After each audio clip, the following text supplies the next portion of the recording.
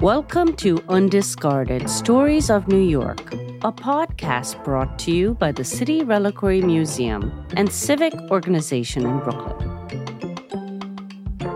Today I'm talking to Michael Michonne. He's a native New Yorker, a historical activist, and served as the Manhattan Borough Historian from 2006 until 2019. What's a historical activist?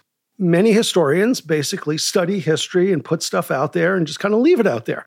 In my role as the borough historian, and just my personality lends itself to being a little bit more assertive in the things that I learn. And I feel very strongly that many things should be known by the public. And so I've got a couple of particular interests. I try to raise awareness for these things and encourage the celebration of these things, be it with public ceremonies, events, lectures, and recognition by the city government. Being the former borough historian, I have the pleasure of selecting my passions. And those passions are the things that I am an activist for. Got it. Well, I can totally see why the reliquary is a good fit for you. Absolutely. This place is fantastic. What an expression of New Yorkiness. I try to promote it whenever I can. I wish all New Yorkers were aware of it. It's just so rich, so fun. And that's what history should be. It should be fun. So that brings me to our artifact today, which is this stuffed taxidermied alligator on the ceiling of the entryway of the reliquary. And it's very reliquary-esque because I think its tail is falling apart a little bit. Yeah, it looks a little worse for wear. He's definitely been through, so he or she has been through a lot. You know, whenever I see an alligator on the roof like that, you know, I'm from Pakistan, we always had lizards crawling on the floors and the ceiling, and it was like a game of chicken of when it was going to fall down. But I think we're pretty secure sitting over here where we can see it from afar. If it does drop, it won't hit us. So we're a little bit removed from its trajectory. So, I'm going to ask you, why should this alligator be here in the city reliquary? It's because it's part of what I call New York City's greatest true-ish urban legend. When I was growing up as a kid, in Brooklyn, by the way, I heard the claim, let's call it that for now, that there were live alligators in the New York City sewer system.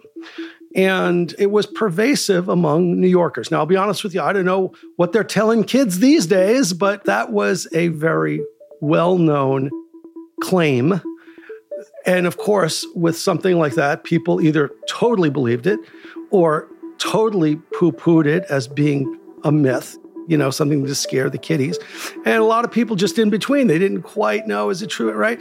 But I always thought that, boy, oh boy, of all the New York City urban legends, of all the New York stories, it is the best one. And I just fell in love with it as I was a kid. And of course, when I became an adult and a researcher, I got the opportunity to do a deep dive into the legend of the New York City sewer gator.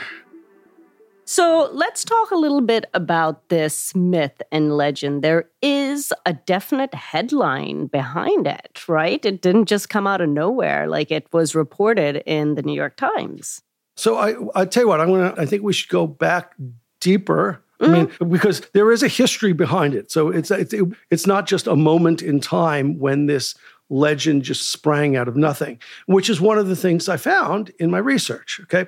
So there have been encounters, for lack of a better word, with alligators in what is now New York City and the surrounding area for centuries, right? I didn't know that. The first encounter I was able to discover was in 1815, and that's near Newtown Creek, you know, which is the divider between Brooklyn and Queens. There was another encounter in 1818 on the East River near Wall Street, another encounter in 1838, basically where the Brooklyn Navy Yard is today, and another encounter up in the South Bronx in 1877. These encounters I found them as references in newspapers, old newspapers, and they're usually pretty quick little references. Although the first encounter the oldest one I was able to discover, 1815, had a pretty decent write-up. Would you like me to let's describe what happened? Sure. So this citation comes from the Long Island Star of August 23rd, 1815. And it reads, an alligator measuring 3 feet 6 inches was shot in a swamp about 3/4 of a mile from Bushwick Ferry on Saturday afternoon last by John T. Browery. While in the act of leveling his piece, that means his gun, right, at a flock of snipes, snipes are little birds, he discovered the alligator within a few yards of the spot where he stood, making towards him. He instantly lodged the contents of the piece in the throat of the monster, who now adds to the catalog of natural curiosities exhibited at Scudder's American Museum. So Scudder's American Museum was basically like a taxidermy museum at the time. But yeah, so that was the first encounter I came across. Now, of course, alligators do not naturally occur at these latitudes, right? And in the course of telling the story of these alligator encounters, one might think, okay, they were naturally occurring at the time, right? But they've since gone extinct. As the area has become more developed, more civilized, they've been wiped out. And any naturalist will tell you that is not the case. The natural range of alligators is approximately the latitude of Virginia, right? Because anything further north of that is just too cold for alligators to survive or thrive. And so these early encounters are all almost assuredly from alligators that have been brought, artificially inserted into the area. Now, remember, New York was and remains one of the greatest seaports in the world. So there was constant international travel in and out of the area. So these creatures to have been brought aboard ships and then let loose or have escaped from ships wouldn't be an unreasonable thing. And of course, it was a relatively rare thing, or they wouldn't have made the newspapers, right? So once we start talking about alligator encounters, probably from the middle 1800s into the 20th century, I strongly suspect that the sources of those gators are either escaped or released pets. And I've got some reason for suspecting that. One area of research that I'm very familiar with is the creation of Central Park. So Central Park was built basically from 1857 to about 1872, thereabouts. And the original design of Central Park did not include a menagerie, what they called a menagerie, now a zoo, the Central Park Zoo. One reason that the zoo exists is because basically people donated animals to the park management while the park was being built. These were unsolicited donations, right? What would happen is wealthy people would take trips overseas or down south, and they would purchase or acquire somewhat exotic animals, and they would bring them back as pets for themselves or for their children or for whatever, and those animals would grow unmanageable, or they'd just get bored with them. Or they'd find out, a wild animal is not something you want to keep on a Fifth Avenue mansion or whatever have you.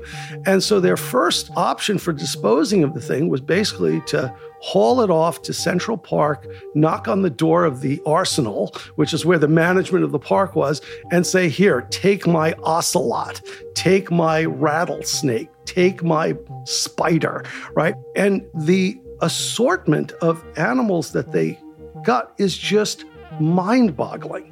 Right now, I'm staring at a page from the Central Park Commission annual report of 1865, and it's just one page of several pages that catalog these animal donations to the park in this period.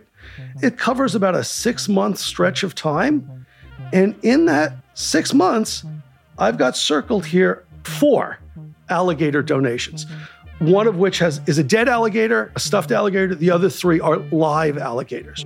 And there are beavers, possums, ringtail monkey, peafowl, Cuban game fowl, peccary, ocelot, turtles, hawks, raccoon, eagles, red fox, black bear.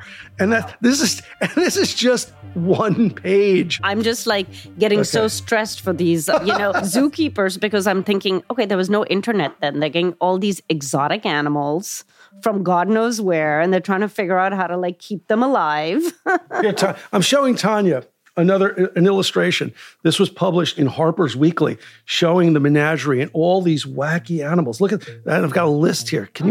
These are the animals that populated the menagerie in this early period of Central Park. And most, if not all Prairie of these were donated mostly by affluent New Yorkers who got bored of their pets. So I guess February 9th, 1935 is when the greatest urban legend was born. Maybe not the greatest, but one of them. The greatest true-ish urban legend. So in the 1930s, there was a rash of alligator sightings in the New York City area. For example, in 1937, there was a very little alligator found in the subway system. Also in 1937, there was a 4-foot alligator. And judging by the picture I'm looking at, he's basically the size of the guy we've got hanging off the reliquary ceiling. Wow. Maybe it's him. Maybe it's him. Anyway, and he was caught by a boat captain down near Wall Street on the East River. Some boys were swimming around. They did that back in the 30s, right? And the captain who was working nearby on his boat heard some screaming, looked over, saw this alligator in the water with the boys, fashioned a lasso out of the rope he had with him, lassoed the thing, and basically decided, according to the article that I read with the photo, that he was going to keep it as a pet. Oh, my God. Yeah. There were alligator sightings in the Bronx River, north of the city as well. So there's a rash of these sightings happening in the 30s. And the pivotal one, the one that sort of makes history, changes history, also happens in the 30s, in 1935, February 9th, 1935. And the story takes us to East Harlem, East 123rd Street to be precise. It's February, so snow has recently fallen in the city, and some neighborhood teenagers decided that, let's shovel some snow, clear the sidewalk, and that's what they proceed to do. So they're shoveling the snow down a sewer grating, and one of the boys nearest the sewer noticed some rustling down below. And he gets down on his knees, peers down, and sure enough, what he spots is an alligator, a live alligator. He calls the other boys over, they peer down, sure enough, it's an alligator, right? I think it's best if we turn to some newspapers, so give you some let's hear it. Source accounts of how this unfolded. Okay, so this comes from the New York Herald Tribune, who wrote a very long article the following day. "It's an alligator," cried James Mitreno. Now, Salvatore Condalucci threw down his shovel and raced into the house, where he managed to snatch his mother's clothesline from a hook without arousing parental suspicion. Salvatore wanted the alligator, just why he could not explain, but the urge to capture the creature was upon him and was irresistible. Clutching his lasso, he swung himself down into the manhole, landing astride the denizen of the place, which, upon contact, he was certain was an alligator. He slipped the noose over the reptile's head, drew it taut, and was hoisted to the street again by his companions, the end of the clothesline in his hand. The three boys grasped the rope and hauled to East 123rd Street, a veritable alligator, 8 feet long. Wow. Shall I continue? Yes, please. So now the New York Times takes over the story, and from them we read, "Slowly, with its curving tail twisting weakly, the animal was dragged from the snow 10 feet through the dank cavern and to the street, where it lay, non-committal." I love that word, non-committal, right? I think that's what you'd like an alligator to be if you encounter it. Unfortunately, it doesn't stay that way. It was not in Florida, that was clear. And therefore, when one of the boys sought to loosen the rope, the creature opened its jaws and snapped, not with the robust vigor of a healthy, well-sunned alligator, but with the fury of a sick, very badly treated one. The boys jumped back. Curiosity and sympathy turned to enmity.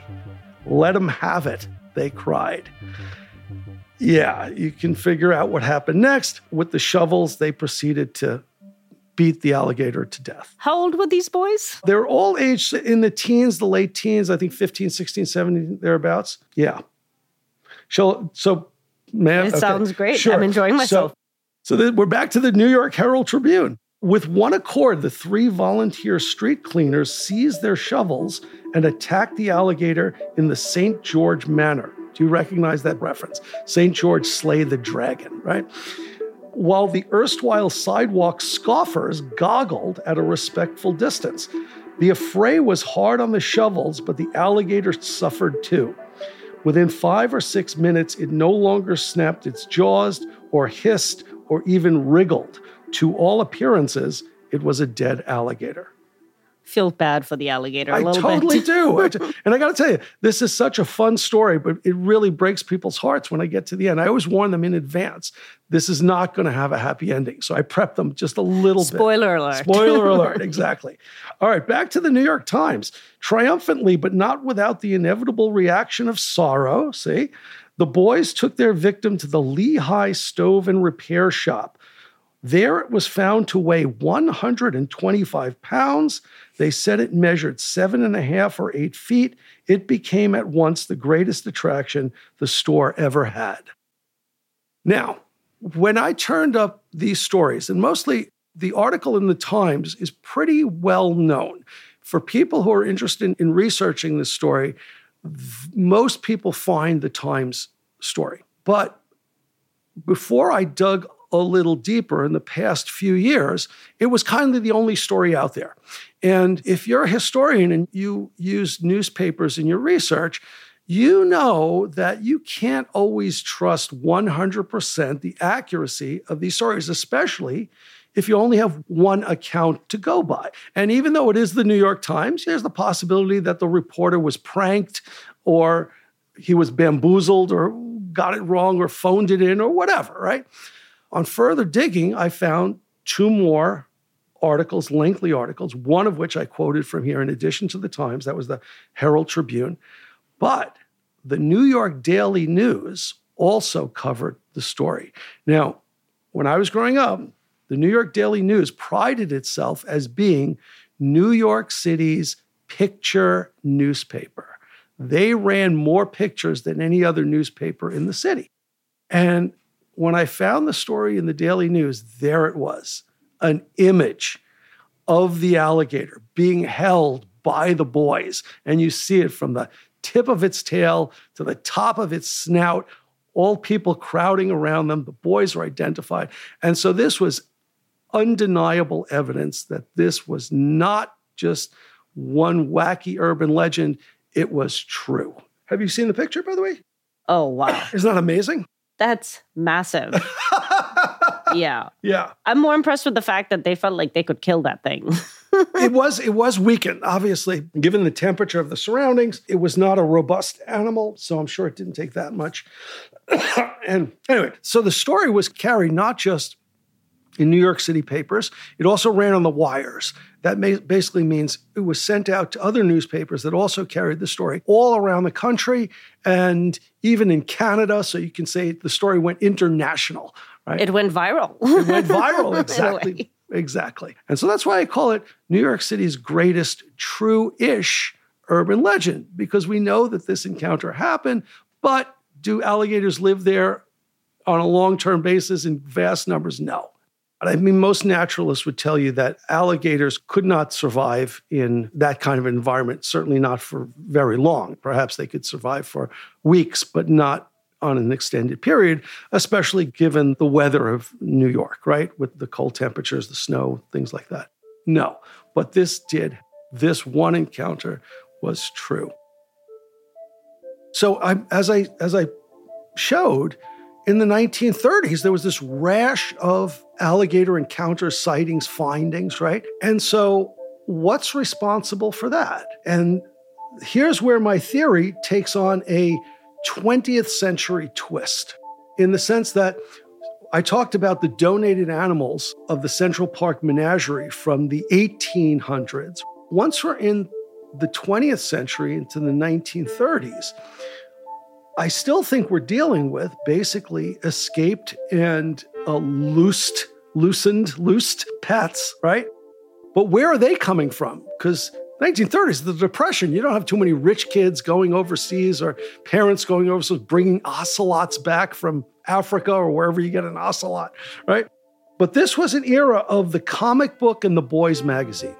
So in the back of comic books and particularly boys magazines, there would be pages and pages and pages of advertisements specifically aimed at young and teenage boys. Magic tricks, blueprints for building tree houses, pranks, handshake buzzers, and things like that. Radio kits, build a crystal radio, right? And I remember this. These things still ran when I was a kid in the 60s and the 70s. And one of the things in these ads would be mail order alligators. Wow. So here are a couple of ads. That's an original Christmas gift, that's for sure. It certainly is. And we're not talking about expensive. We're talking about baby alligators that would cost you about $1.50. And these would come mail order from Florida, from Louisiana, from California, and they'd be boxed up and shipped through the U.S. mails, nothing special, nothing different. It was legal by regulations and remains legal to this day, by the way. You can still send small live animals through the mail. So here's a picture of, the Los Angeles Alligator Farm. And there are the boxes that these are going to go in. There's the gators that are going to go in the boxes. Wow, they're tiny. I have to say, Tanya, you look terrified. Well, they do, like I said, I used to play chicken with the lizards above my head, and I'm like, they look like lizards. And for some part of me is like, didn't they know they weren't going to stay babies? That's a great point, just since I have it here. So this is the current day postal regulations. And you notice I've circled it in red. You can still mail alligators and all these other creatures. And it makes sense because there are places that have legitimate needs for little animals. And it's relatively harmless to send these animals through the mail. We're talking about laboratories. We're talking about zoos. We're talking about pet shops, things like that have legitimate need for this sort of thing. Now, did they grow up? Yes, they did. Alligators are not like goldfish. You put a goldfish in a little jar, it stays little. Put it in a bigger jar, it grows bigger. Alligators are going to keep, as long as you feed them, they're going to grow. And for example, here's another story from the 30s about a woman in Queens who was sent an alligator as a pet from some friends of hers in Florida, and she kept it in her bathtub until eventually it became too big for the bathtub, and she went to the county clerk's office asking for help, and the county clerk, some assistant in the county clerk's office, basically just called the ASPCA, and they came and took the alligator away. But yeah, alligators will outgrow their enclosures because like I said, as long as you feed them, they keep on growing. Yeah, I think people still learn that these days, I'm trying to think, like a baby tiger is cute. And you know the story about Ming, right? The full-grown tiger that was kept. Oh, why don't you tell me? Oh my goodness. Yeah. So Ming is I wish I remember the date. I think it was in the 1990s. A gentleman who lived, believe it or not, in public housing in Manhattan kept a full-grown tiger in his 5-bedroom public housing apartment. And to me, the most shocking thing about this story is, how do you get a 5-bedroom apartment in Manhattan? I must be a New Yorker now because that's where my mind went yes, first. Exactly. And the second shocking thing is a full-grown tiger. Yes. And so eventually somebody found out about this. And so the authorities basically were able to tranquilize the tiger and bring him to some preserve or whatever have you. There is this classic, famous, if you don't know it, you got to find it online, front page of either the Post or the Daily News that shows a view looking into the window of the apartment building. Rappelling outside the window is a cop or some other animal control officer, and staring back at him from inside the window is this full-grown tiger face. It is priceless. Wow. And Ming just died about 3 years ago, by the way. So this has flown by. So now we get to the point in my story. We actually have a day where we celebrate the occurrence of alligators in the city. I have a date. I don't know if we have a date, but I have a date. So because I think this is one of the great monumental milestones of New York City history, the date that this urban legend, this true-ish urban legend was born, it needs to be celebrated. And so the date of that East Harlem encounter was February 9th. And so I was the Manhattan Borough historian when the 75th anniversary of the East Harlem encounter was coming up. And I thought somebody, namely myself, should do something about this. And so on the 75th anniversary, which was 2010, I got a proclamation from the borough president, Scott Stringer, to declare that day Alligator in the Sewer Day. And there you go. It's official. It's official. Sure, why not? And every February 9th ever since, I have been in some way, shape, or form celebrating Alligator in the Sewer Day. So tell me, how does one celebrate Alligator in a Sewer Day? That's a good question. It always comes upon me kind of in a rush. It varies. A lot of times I'll give a lecture telling the story that I just told you. And sometimes I remember I did what I called a legendary New York City trivia quiz. One time we did a screening of a documentary that a woman from India had made about the fabrication of New York City's manhole covers.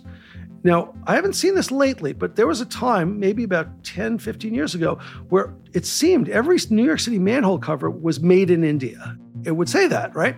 And she went back to India and she filmed that whole process, basically from start to finish. A very labor-intensive, very dangerous process. And when I heard about her documentary, which I think won a couple of awards, I said, well, that fits into Alligators in the Sewers, right? Because underneath those manhole covers are the sewers. How are you going to celebrate this February 9th? So I always vow, Mike, you got to start working on this sooner than later. But I think that this discussion with you today has put me in an Alligator in the Sewer state of mind. And so I'm going to give it some serious thought, what I'm going to do. And you'll be the first one to know. Thank you so much. And this was really fascinating. My pleasure. Totally my pleasure.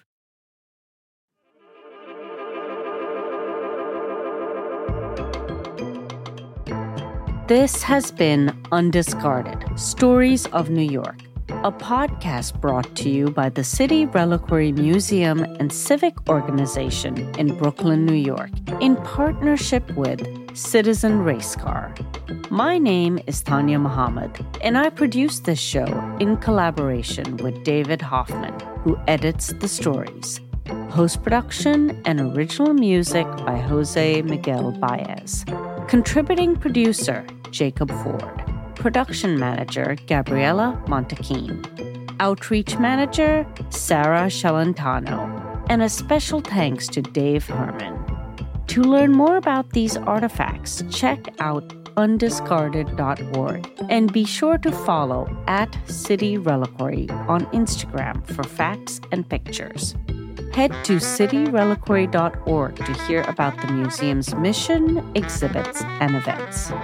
If you enjoyed this episode of Undiscarded, don't forget to subscribe wherever you get your podcasts. Leave us a review and help spread the word. There are so many more stories to tell.